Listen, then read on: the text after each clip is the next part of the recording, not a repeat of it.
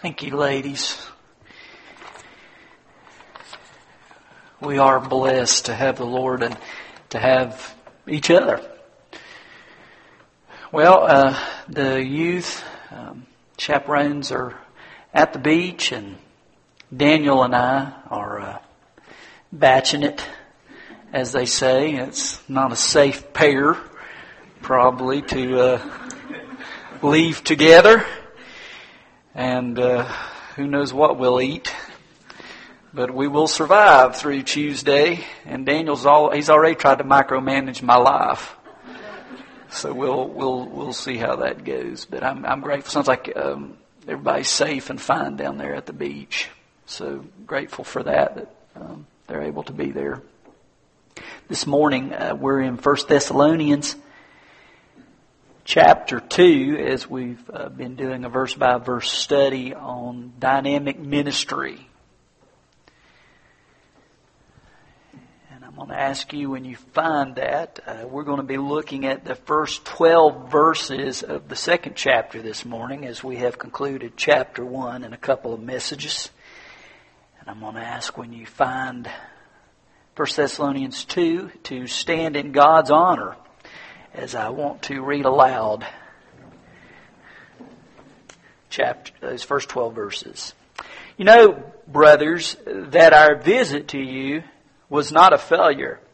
We had previously suffered and been insulted in Philippi, as you know. But with the help of our God, we dared to tell you His gospel in spite of strong opposition. For the appeal we make does not spring from error or impulse, impure motives, nor are we trying to trick you. On the contrary, we speak as men approved by God to be entrusted with the gospel. We're not trying to please men, but God who tests our hearts. You know, we never used flattery, nor did we put on a mask to cover up greed.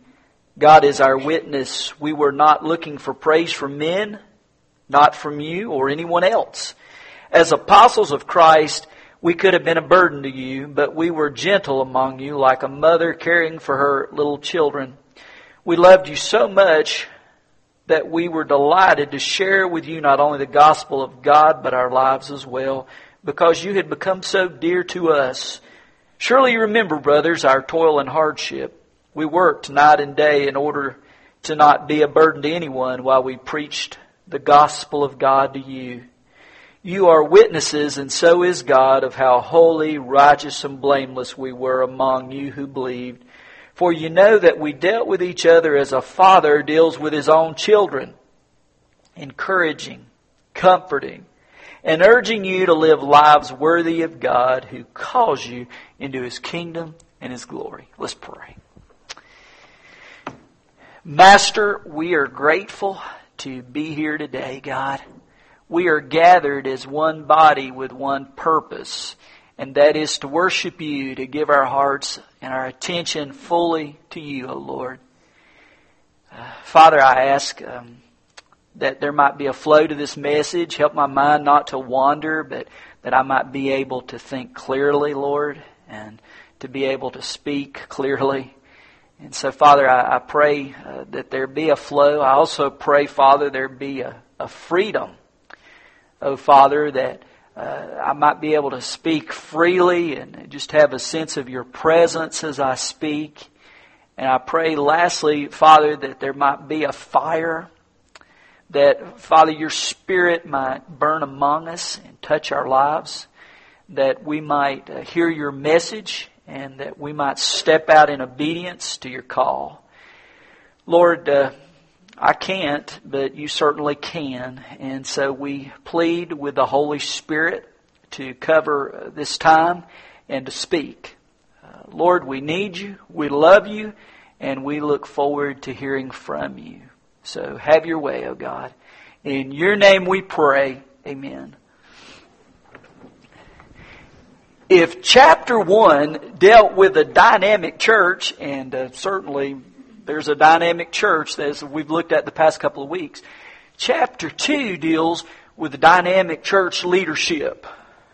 And guys, we live in an age where there is a lot of publicity and teaching on leadership. Everyone wants to be a strong leader. But there's no such thing as a perfect leader who totally has it all together. That's why we have to follow the greatest leader of all, Jesus Christ, as He guides and as He leads us.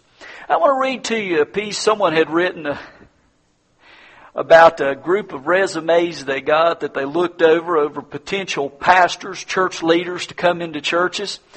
And someone had written, what would it be like if we took these biblical characters as possible candidates for that position in a church? And I want to read to you some of the reasons why these guys failed to meet qualifications. Noah, even though he's preached for 120 years, he has no converts. And besides, as you look in Genesis 9:21, that book of beginnings, it looks like he's prone to have a problem with alcohol. Abraham, we find it odd he's got two names, Abram, Abraham. Is he using an alias? If so, why? Is he trying to trick us? And not only that, he has trouble being head of his own household. We've heard it said that when he tries to be an authority, his wife laughs about it. And then there's Moses. We were impressed with Moses except for two severe problems. He's been known to lose his temper once in a while. Furthermore, while he seems to have the necessary perseverance for preaching, his stuttering and stammering would defy all speech therapy. Then there's David. So far as David is concerned, he seems rather talented in writing music and poetry, but we don't know if he can preach. Worse yet, he's had a few moral lapses. We could not have him as pastor, but perhaps at a later date when the church can afford it, he could be considered for a position as minister of music. Solomon, like David, he spends too much of his time writing, and besides, he has such a lavish lifestyle and so many dependents that our church could not pay him enough salary. Elijah. Regarding Elijah, no one can doubt he's a powerful preacher. Nevertheless, is the sarcasm he sometimes employs necessary in this day and age? Sarcasm. Also, we cannot overlook the fact that he has a tendency towards self-pity. Isaiah. Now, there's a person who's well thought of, but there seems to be a serious PR problem. Can you imagine a preacher who, upon meeting God, instead of addressing Him politely, says, "Woe is me"? If Isaiah greeted everybody in the church that way, no one would come. Woe is me. Jeremiah, we need an upbeat preacher for our church, one who'd make people happy. We feel that Jeremiah is depressed too much of the time. Matthew, his background's finance, not religion. He would probably preach like an accountant. And we'd get too many sermons on stewardship.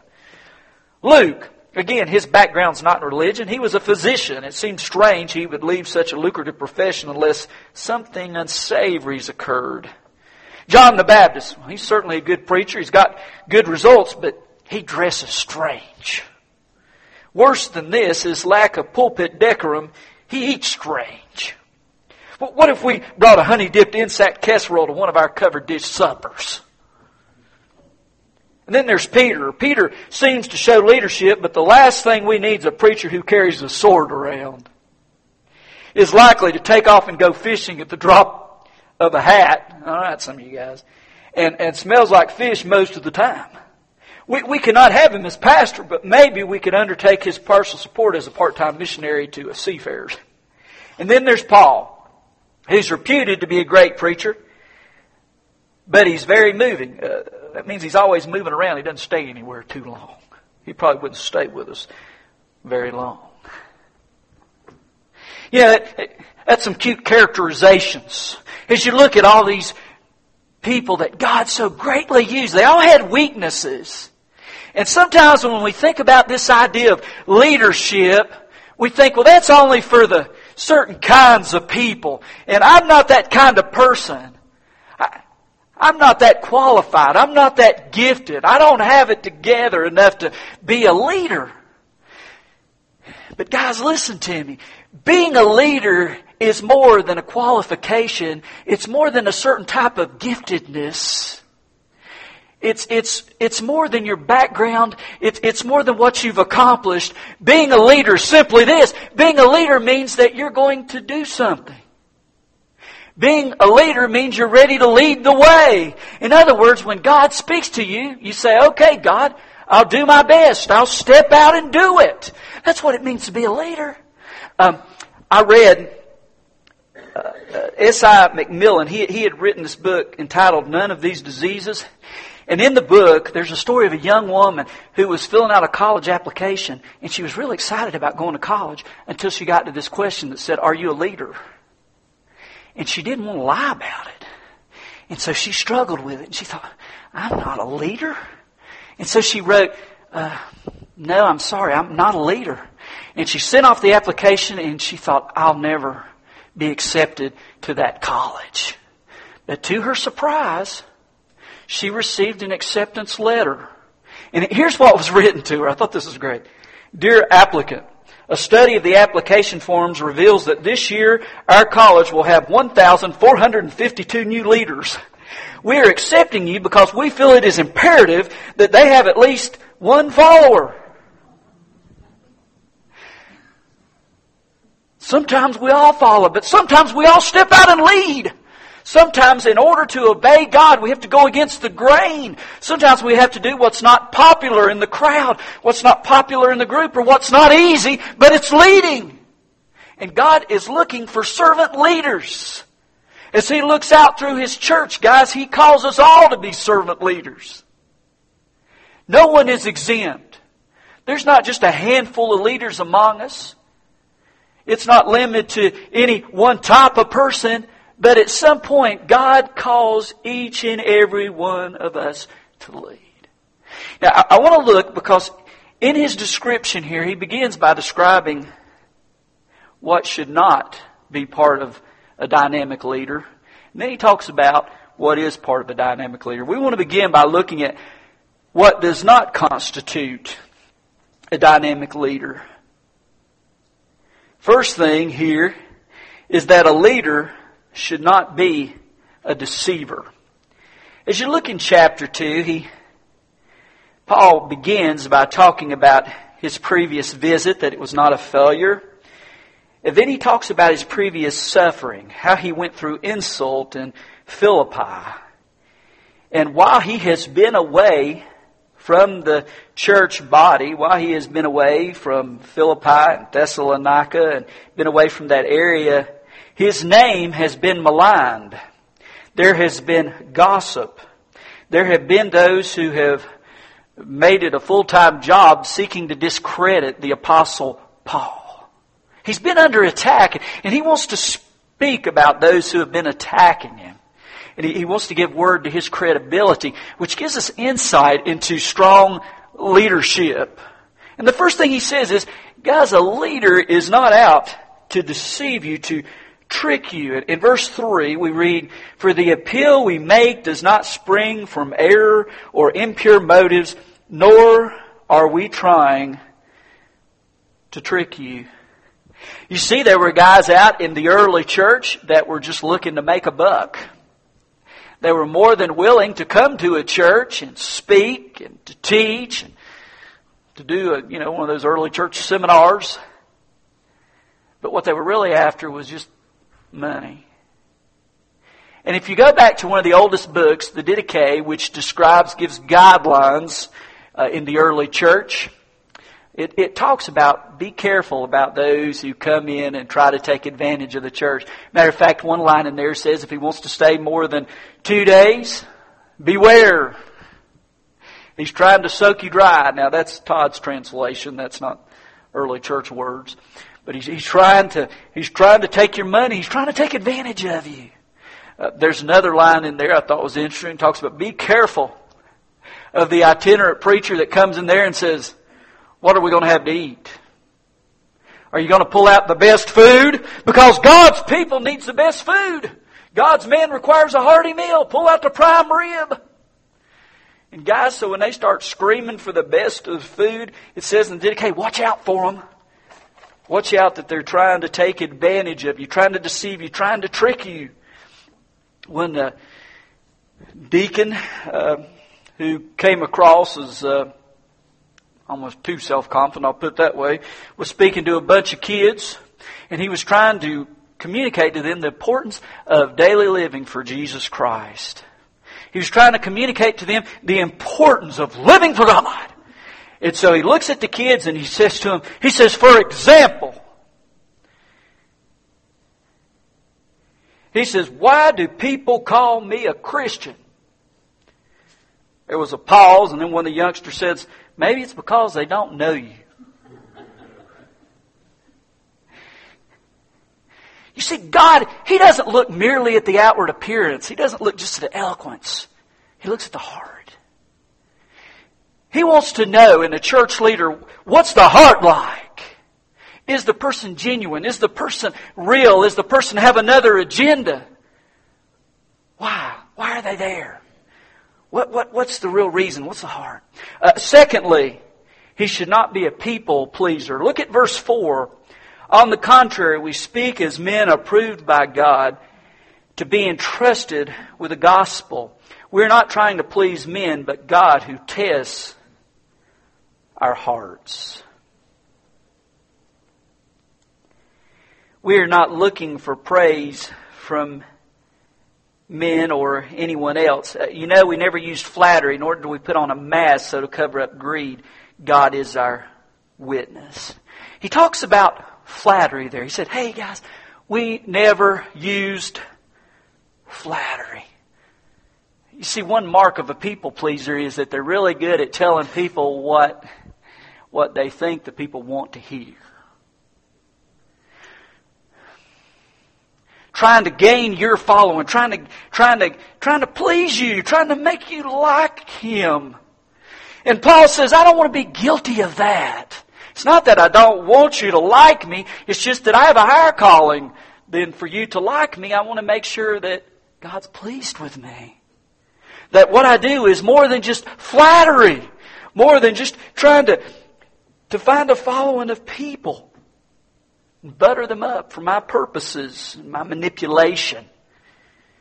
You know, someone said the difference between motivation and manipulation is this. Manipulation is for me.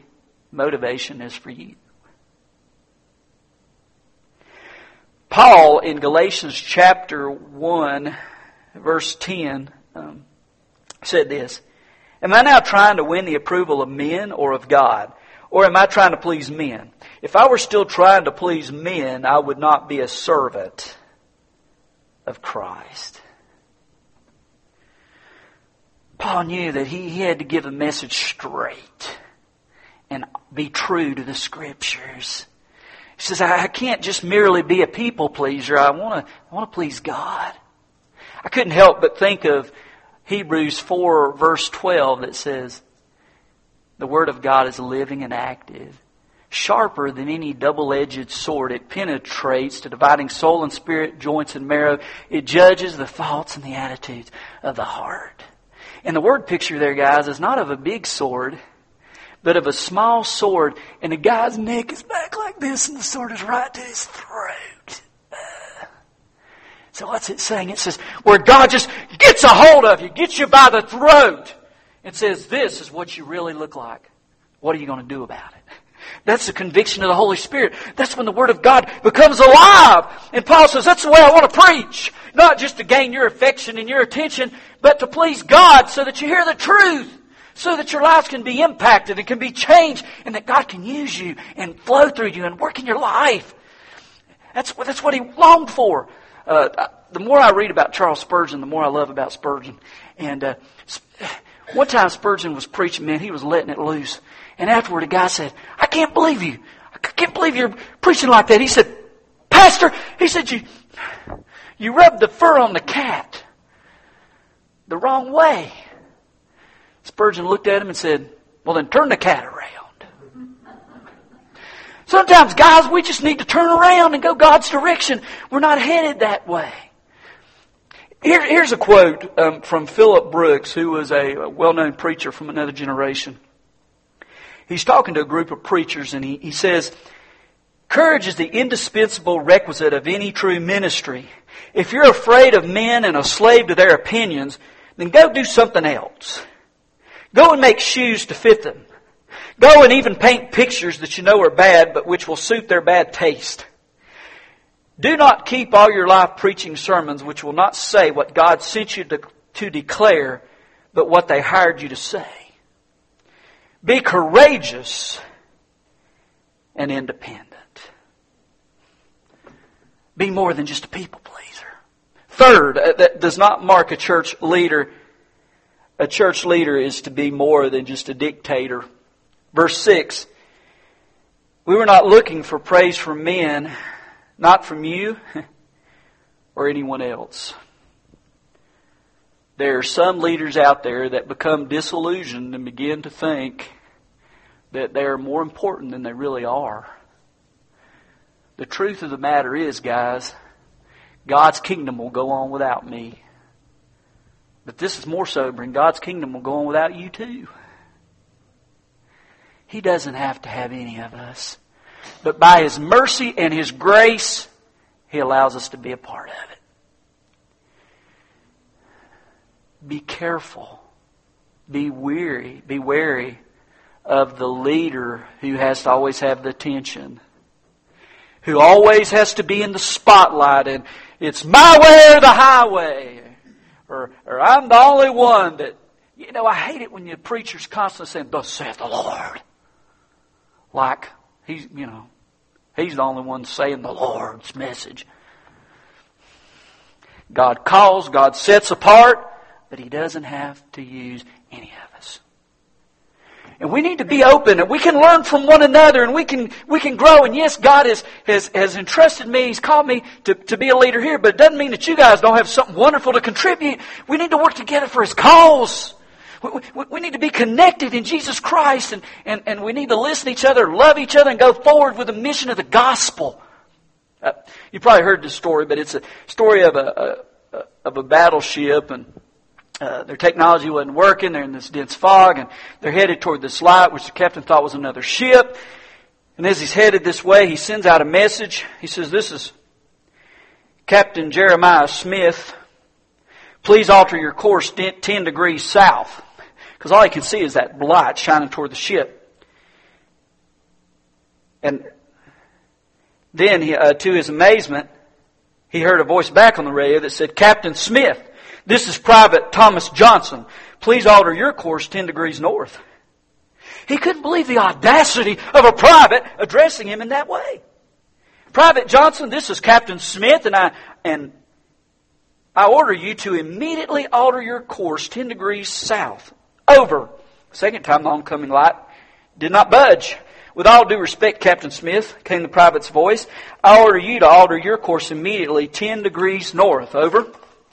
Angered and frustrated that this sailor would endanger the lives of his men and crew, the captain growled back over the radio, "Private Johnson, I can have you court-martialed for this. For the last time, I command you on the authority of the United States government to alter your course 10 degrees to the south. I am a battleship." The private's final transmission was chilling. "Captain Smith, sir, once again, with all due respect, I command you to alter your course 10 degrees to the north. I am a lighthouse." Sometimes just being an authoritarian is not enough. Sometimes the leader doesn't have all the answers. Sometimes leaders got to be humble enough to ask for help. Because crashes can come. In James 3:1 it says, "Not many of you should presume to be teachers, because you know that we who teach will be judged more strictly."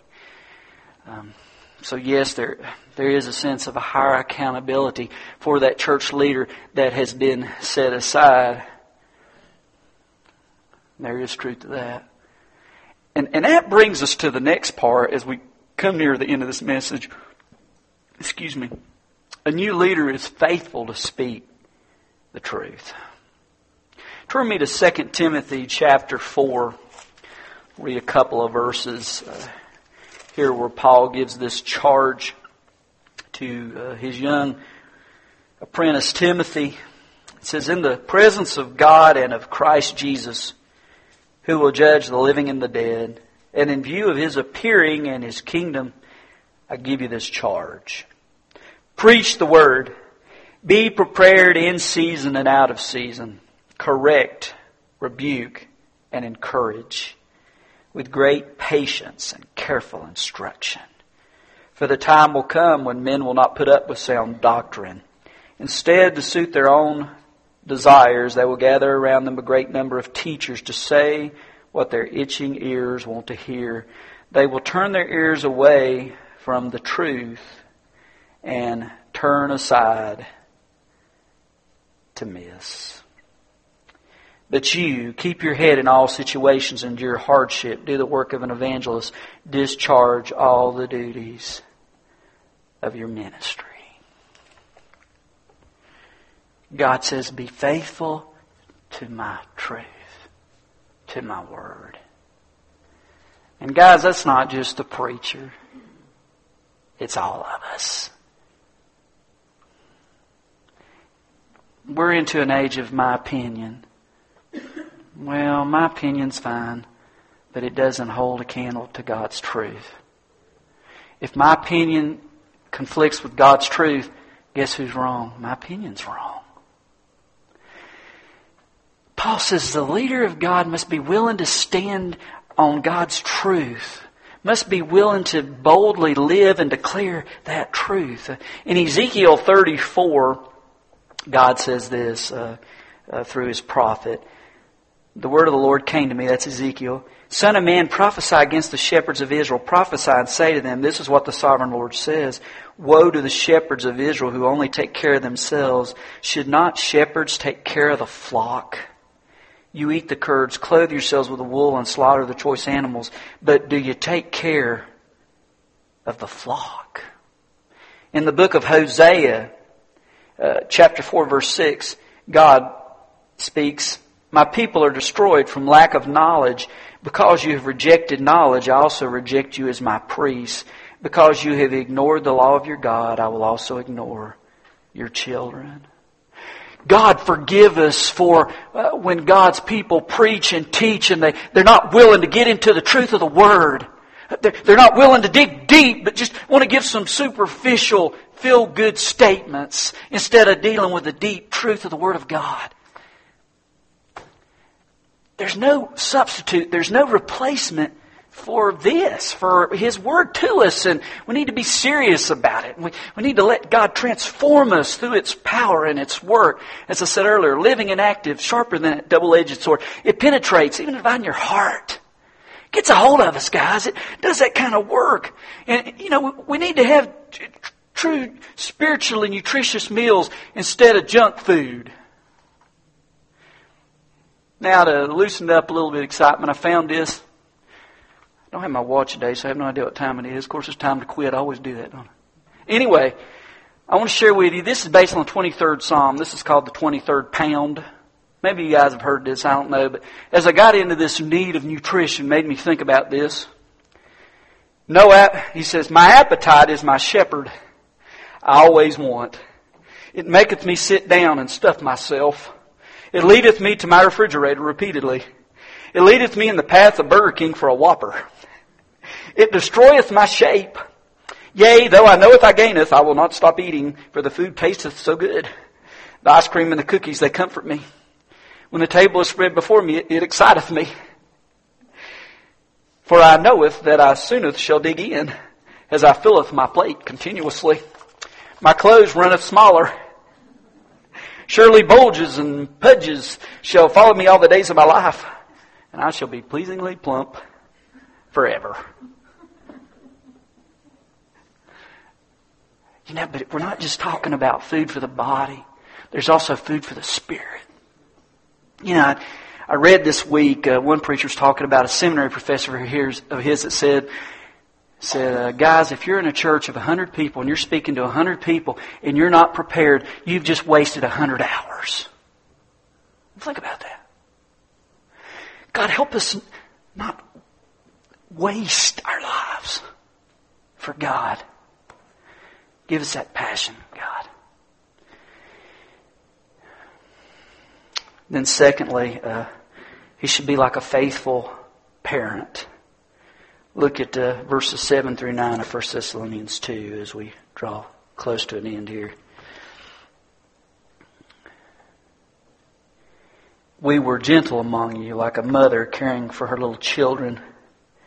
We loved you so much that we were delighted to share with you not only the gospel of God, but our lives as well. because you had become so dear to us. Surely you remember, brothers, our toil and hardship. We worked night and day in order to not be a burden to anyone, while we preached the gospel of God to you.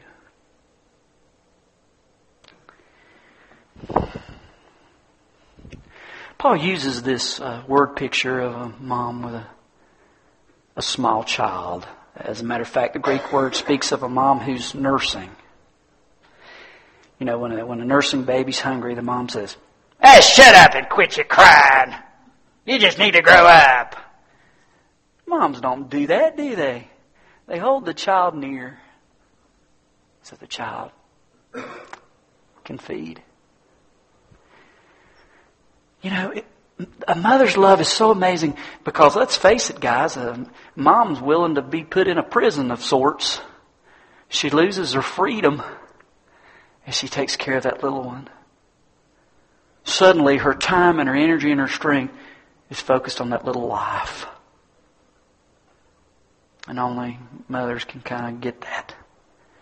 And Paul, as he uses that description, he says there is a love and there is a bond that occurs among the leaders of God's people where there's a concern for the body of Christ. Man, I care about your dilemma. I care about your plight. You matter to me because you're family. You're part of me. And I'm part of you. And we're connected. And Paul's making that point. And you know, guys, people need a lot of affirmation. Because we get down easy. We lose heart easy. You know, I determined long ago that, man, Christians must have cracks and holes in them. I think we must leak. Because we get filled up and it just leaks out too quick. You can't get too much affirmation. Paul, as he speaks to God's people, he says you need to build each other up. You need to pick each other up. You need to train one another so that the right thing becomes a natural impulse among you. That's his heart. And as we close this section out, the goal of a true leader, Paul's heart, is that the people of God will grow up and be mature. And quit being childish. But be mature in the faith. Look at these last couple of verses here. Verse 11, he says, "For you know that we dealt with each of you as a father deals with his own children, encouraging, comforting, and urging you to live lives worthy of God, who calls you into His kingdom and glory." You know, we've talked about the picture of a mom. Here's a picture of a dad. He says it wants to deal with his kids. It wants them to grow up properly so that they can be mature, so they can be heads of a household, so they can be responsible, so that they can love others and not always have to be the one receiving, but willing to give. Nothing is more beautiful, nothing is more satisfying for a leader than for his work to come to a point where he's worked himself out of a job. I talked about that reunion I went to last weekend. 30 years, old youth choir. I got a kick out of it. Matter of fact, I got an email today from Walter Schaefer, who I mentioned, who's my friend that's a missionary in China. He showed me and this guy, I'm going to mention Brian Proctor, we were buddies too. He said, "These two haven't changed hardly at all in 30 years. I said, "Yeah, right," I thought. But anyway, Brian, he spoke to me. They've just come back from Korea. They've been over there at least 20 years. I'm not even sure. And I hope, Brian, I asked them, I want them to come. They're in Brevard right now, not too far from my home, but I want them to come speak to us and share about their ministry in Korea, he and his wife, his daughter. But Brian shared to me, I said, about this idea of being expendable. God, we want to be used by God, but He doesn't have to have us. And he goes, "Man, you're so right, Todd." He said, we just left Korea. And he said, this young couple came in. They're so energetic. They're more gifted than we are. They got it together. And God's going to use them to take that ministry there a lot further than we were able to take it. And he said, and it just means a lot to me to know that as I leave, it's in good hands. That ministry's in good hands. It's not going to fall apart. Now that's the kind of heart God wants. There's a lot of guys that would say, it can't survive without me. I started that baby. I got that baby going, and that baby's mine. There's a good Greek word for that, baloney. And I appreciate Brian's heart. He said, I was just so excited that God's brought someone else to take over. A humble heart. And He wants God's people to grow up. He wants all of us to be mature. When a kid's real small, we talked about that loving mom, and it's exciting when they first say, Mom or Dad. Isn't that great? It wouldn't be so exciting if they came to the house and they were 22 years old carrying a baby bottle and said, Mama, Dad. It's like, you need to grow up, son. You're scary. Well, you know what? Spiritually, we need to get beyond that feed me mentality. And we need to learn to give of ourselves. We need to learn to live for Jesus and to serve Him and to step out in faith and to grow up. And in that sense, like I said, at some point we're all leaders, because as I gave that simple definition of leading, at the simplest point, leading just means I'm going to take the lead and be obedient to God. I want to close with a statement from Charles Spurgeon. Spurgeon wrote this: if there were only one prayer which I might pray before I died, it should be this: Lord, send Thy church men filled with the Holy Ghost and with fire. Give to any denomination such men, and its progress must be mighty. Keep back such men. Send them college gentlemen of great refinement and profound learning, but of little fire and grace, dumb dogs which cannot bark, and straightway that denomination must decline. Guys, a challenge and an urging to all of us. May we be more than refined.